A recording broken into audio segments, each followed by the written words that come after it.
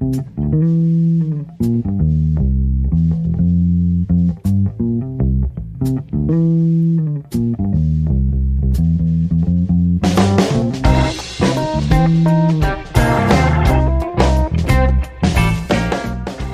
Shore Vineyard Church audio podcast. I'm Crispin Schroeder.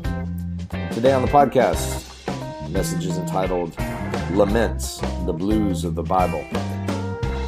We're looking at two difficult passages, one from Job 23 and one from Psalm 22, that are filled with raw emotion, disappointments, trying to find out where God is. And we're going to find that contrary to just being something negative, this has a positive place in our own spiritual journeys as well. Hey, I want to thank everybody who showed up for Fall for Art on Saturday night. We had 5 local artists, some great music and food, and really good time. So if you missed it, try to catch it next time. For now, we'll head to the talk. North Shore Vineyard, downtown Covington. Thanks for listening.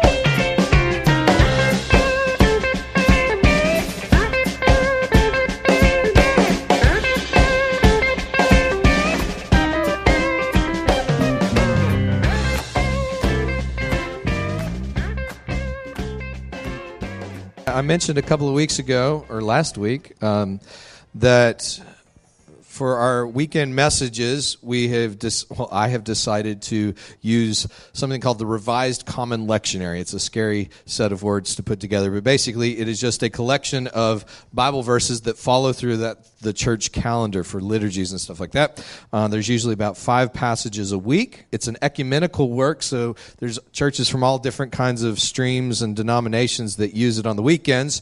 And that's kind of one of the reasons that I wanted to do it, to kind of just tie us in with some of the other churches, as well as the church calendar. It follows the church calendar, and I thought, since we're coming up on Advent, when you're a preacher, man, Advent's trying to come up with something new every year is a little bit hard. So now I've got the text already picked out for me, so that's part of the helpful thing about this. But the other thing that I like about the lectionary is that it forces me to deal with passages that I would normally not deal with, or maybe not even read. And today's passages are no exception. We're going to read some very depressing passages. I would never wish these passages on anybody as a passage to teach on. In fact, I can't really even teach on these passages. It's not really something you can draw some kind of like life verse from, unless you're just morbid. So we're going to get into the passages today. We started last week. We were looking at the first 2 chapters of Job. Now we're at Job 23. Job is a guy who's had a very rough go of things. He's lost his family. He's lost his wealth. He's got sores that he's having to scrape with a potsherd. Does anybody know what that was? I mentioned that last week. He was scraping himself with a potsherd. We need to look that up at least. I think it's just like broken pieces of pottery. Let's vote on that. Okay. What's that game where you have to guess the words, the definitions? Balderdash. We'll just, if you get that on Balderdash, there you go. So here is Job 23. Job says, then Job answered, "Today also my complaint is bitter. His hand is heavy despite my groaning.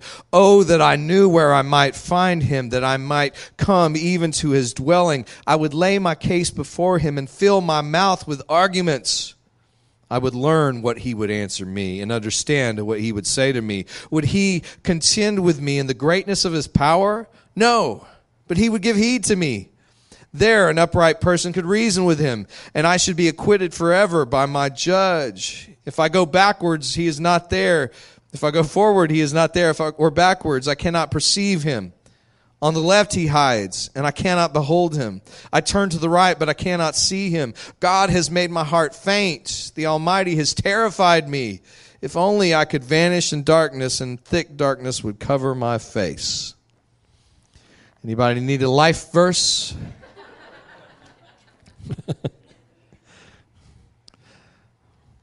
Some weeks you have steak and potatoes. Some weeks it's ramen noodles and Spam chunks. And you got to make something out of it.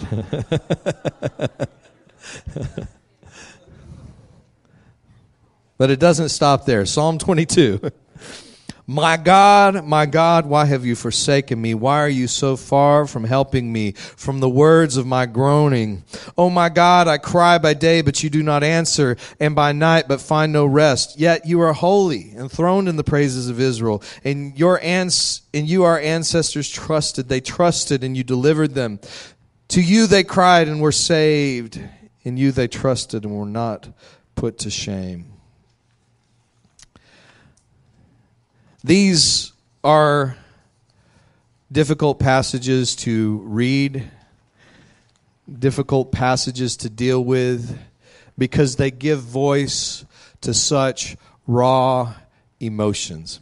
I don't know if some of you have had this experience before, but when I first became a Christian as an adult, I had a lot of issues with negative feelings in the past, like anger and fear and jealousy, the kind of stuff that we usually are ashamed to let other people see. And when I became a Christian, I felt like all these negative emotions had no place in my life. And it wasn't that I never felt anger anymore, or jealousy, or fear, or grief, or sadness. It's just that I felt like I couldn't voice those things, because to voice them was to give them power over my life. Now, I don't know if we have anybody in here who's been a part of the Word of Faith tradition before, but I was, in my early years, the kind of churches that I was in was kind of Word of Faith. And Word of Faith, if you haven't experienced it, it's kind of tied in with the prosperity gospel. But basically, the premise of Word of Faith is that if you want good things, you say good things. You confess good things. There's also a little thing out there called The Secret. If you've ever watched The Secret, it's very close to Word of Faith. But good things happen to people who confess good things. Bad things happen to people who confess bad things. So, when bad things happen in your life or you feel bad things, you don't admit them. If any of y'all watched Monty Python, The Holy Grail, there's this guy, the Black Knight, and he goes, "You shall not pass." And so, is it King Arthur? Is that the, yeah. King what? Arthur, King of the Britons. Arthur comes up and he whacks off the guy's arm, and he's like, "So that's all you've got?" And so he lops off the guy's other arm. He's like, "Come back here."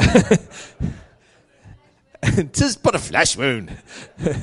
"What, are you going to bleed all over me?" We're just having fun up here. And then he cuts off the guy's leg, and then his other leg, and then eventually the guy's head. But the whole point is, when I saw that, I'm like, I can identify with that, because that was how I lived probably the first decade of being a Christian. It wasn't that I wasn't getting hurt or angry or sad. It's just I kept on going on like nothing was happening. Didn't hurt. So that's all you've got. But my life was a mess. And like that guy, people outside me could see that my life was a mess. But for me to admit those things was to actually give power to them. I was living in this superstitious religion that if I said something, if I admitted that I had a problem, all of a sudden I've given the enemy a way to defeat me. I've let the enemy just come in and walk all over me. And so this posed a bit of a problem when I first got married, because for those of you that know my wife, you know where she stands pretty quickly on anything. There's not a lot of mystery to where Dina stands on issues in life, And when we first got married, Dina was just all the time, she would vocalize these prayers to God in front of me. And she would use words that you can't use in church or in polite conversation, talking to God. And I remember just being terrified. I'd be going, "Dina, we want him on our side. I know things are bad, but we don't want him against us." But over the years, I've really begun to see that what my wife was doing in those moments really stands in a line of tradition that goes back thousands of years to the first Jewish people that God made his covenant with. You know, I said this last week, Job is the oldest book in the Bible. It's pretty cool. Like, the oldest book that we have is a book that is filled with sadness and complaining and raw, honest emotions towards God. A friend of mine, Greg, Jana's husband, we took this little trip up to Clarksdale, Mississippi, to go hear a blues festival a couple months ago, and Greg was like, "Hey, before you leave on the trip, I got something for you." He's like, "I got some music." I'm like, "Cool." Mix CD. So he brings over a mix CD and then a story that's like 40 pages long about a trip that he took up to Graceland, where he passed through Clarksdale, Mississippi, and went to the same blues festival. So it's like he had like a soundtrack that accompanied a story. I'm like, I got like the coolest friends. Like, who does this? And so we drove up to Clarksdale, and Dina would read for about 20 minutes, and then we'd play one of the songs from the album. And it was just like, by the time we got there, we were like ready for the blues. But there was this one segment on there, this guy, Willie King, who's an old blues guy, grew up a sharecropper in Mississippi, and Willie is kind of, he's being interviewed or asked about the blues, and I love what he says, and I'm just paraphrasing. I was going to play it today, but I decided I'll just paraphrase what he said. He's, a lot of people think that blues music is just kind of about wallowing in sadness, but what Willie King said is that really one participates in the blues, one sings the blues, so the blues don't get on you. You participate in the blues so the blues don't take you down. There's something in naming our pain, identifying it, vocalizing it, that all of a sudden takes the burden off a bit. It doesn't solve the problem. I've yet to encounter a blues song that the guy gets his wife back in the end, and and the dog comes back from the dead, I've yet to encounter that. Blues songs don't wind everything up in a nice, tidy little bow. But there's something about singing the blues, participating in the blues, as Willie King says it, that lifts the blues off you. It keeps the blues from taking you down. I forgot to put a title on your bulletin today, but I would call this Laments, the Blues of the Bible. Because when I look at the book of Psalms, so much of the Psalms, it's the blues songs of Scriptures. There's not resolve all the time. Now, a lot of the Psalms resolve, but the stuff that we're looking at today, there's not a whole lot of resolve. We sing the blues, we pray the Psalms, so the blues don't get on us. I think it's kind of like what we talked about a few weeks ago in the book of James. James says we confess our sins one to another and pray for each other so that we'll be healed. There's something in confessing your sin to somebody else. Have you ever confessed something that was very hard to confess to somebody and you finally confessed it? How did that feel? Right, you feel a weight lift off you. It's like, I think that's the same way with blues music, the same way with these very raw, honest, unresolved emotions that we find in Scripture. They have a way of lifting things off of us when we participate in them. See, the Psalms, these laments, these blues songs of the Bible, they give us permission, don't they?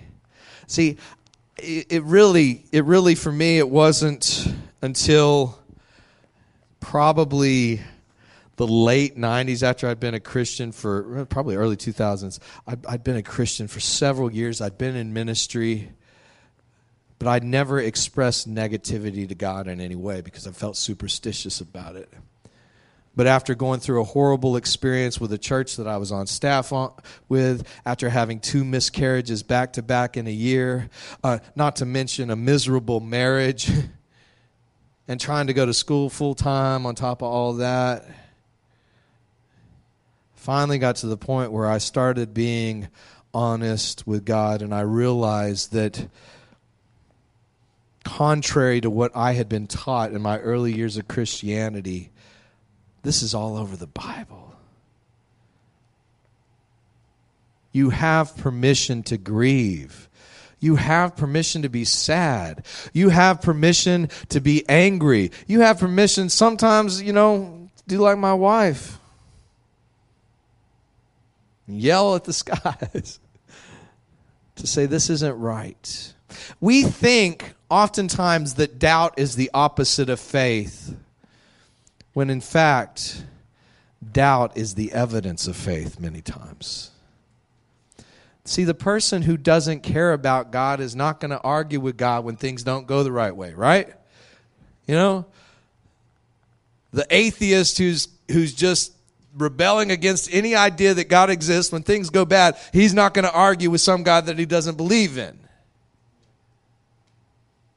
But those of us who are trying to follow Jesus, who've invested our life in this thing, who believe in Jesus and his life and his promises, we don't see that happening, and we vent our frustration. We let Jesus know our sadness, our anger, our doubts. It's not from a place of unbelief. It's actually from a place of deep belief.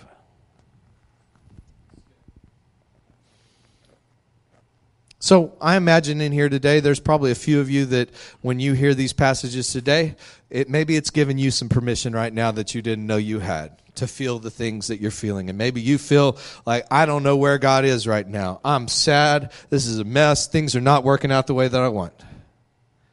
But I suspect there's an awful lot of you in here who you're paying the bills, your job's going great, kids are obeying you. Okay. You had me up to there. But there's nothing really terrible going on in your life right now. You're just feeling good, It's a wonderful day outside. You're going to watch the Saints game, enjoy life.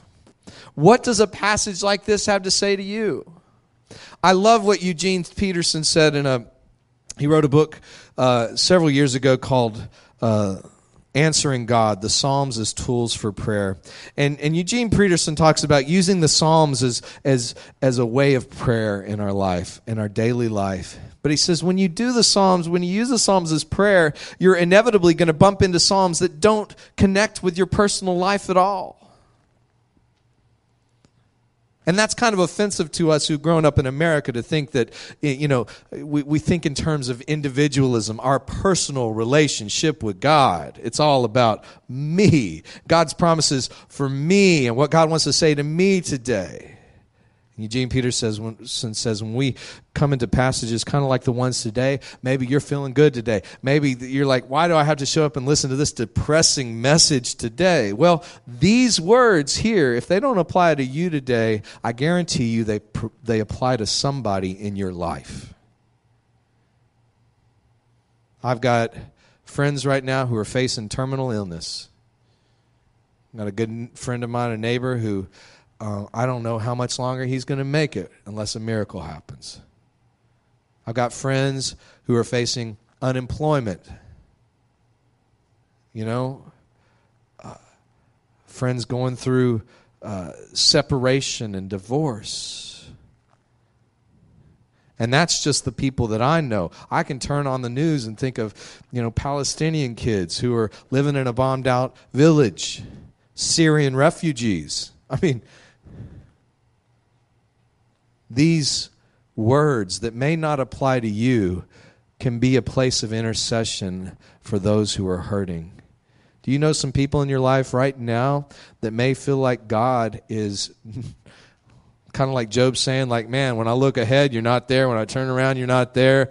I don't know where you are. Why have you forsaken me? Do you have some people in your life that might be feeling that way? Use these Psalms as a way of just sitting down and saying, God, I pray for these people right now that feel that way. And the final thing that I want to say, and I put this little quote in your outline, our tendency in the midst of suffering is to turn on God, to get angry and bitter and shake our fists at the sky and say, God, you don't know what it's like. You don't understand. You have no idea what I'm going through. You don't have a clue how much this hurts. And the cross is God's way of taking away all of our accusations, excuses, and arguments. The cross is God taking on flesh and blood and saying, me too. Me too. I can tell you there's nothing that has given me more comfort in my journey when I get into difficult times than this final concept. In fact, after all the stuff that I was saying, the first time that I began to actually get honest with God about the negative things in my life, my disappointments, it was this idea that rescued me. Do you feel like you've been betrayed by another human being? Jesus says, I know what that's like. Do you feel like God is far from you? Jesus says, I know what that's like. Psalm 22, Jesus quoted that blues song when he was hanging on the cross. My God, why have you forsaken me? There is nothing that we can face as a human being that Jesus has not faced himself as a human being. See, this is the hope of Christianity. We don't serve a distant God who is detached and aloof from our suffering, but we serve the very God who steps in the midst of our suffering and pain and meets us there, becomes God with us. And Hebrews says it's that God, that Jesus, who lives to intercede before the Father for us day and night. Jesus is praying for you. You may say, my prayer life stinks. It's okay. Jesus is praying for you. He's interceding for you. And he has compassion because he knows what you are facing. Not as God out there, but as a human himself. I'm not quite sure how we end a message like this. Do we all just cry together? Do I get the band back up here for some blues songs? Not quite sure how to end it. But I want to leave you with two questions. And I just ask that you would consider these questions this week. If you ever do anything beyond, this Sunday. If you can remember, beyond... Take this with you and reflect on these questions. The first one is, what difficulties have you experienced in being honest with God about your disappointments, frustration, and anger? Maybe you've never told God what you've thought as far as the darker feelings.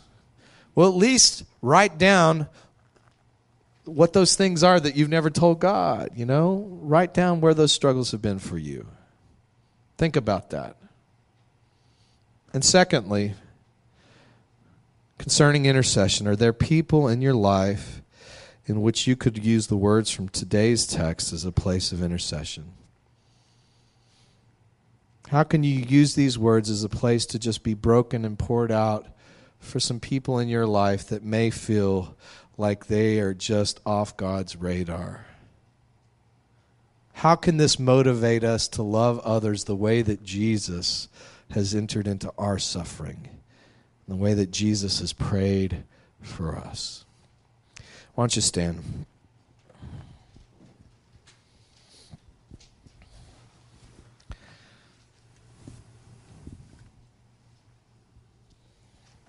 Lord, this morning I want to lift up every person in here who can identify with those words, God, who feels separated from you, feels like you're not there, you're not answering, you're not listening. God, I pray right now for them, Lord.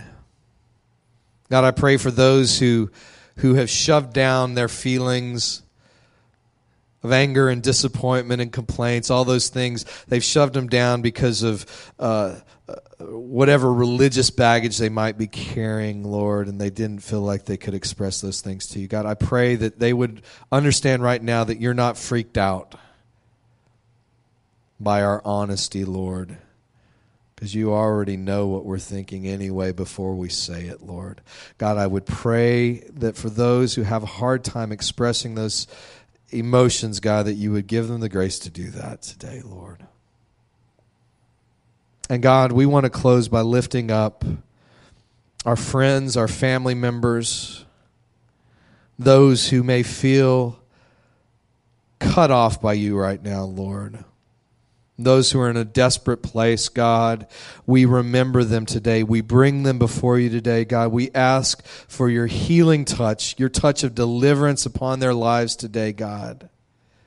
We ask that you would show up, you would reveal yourself in their hopelessness, God. And Lord, I pray even as we go into the rest of this week, God, we pray, Holy Spirit, that you would awaken us to these questions, Lord.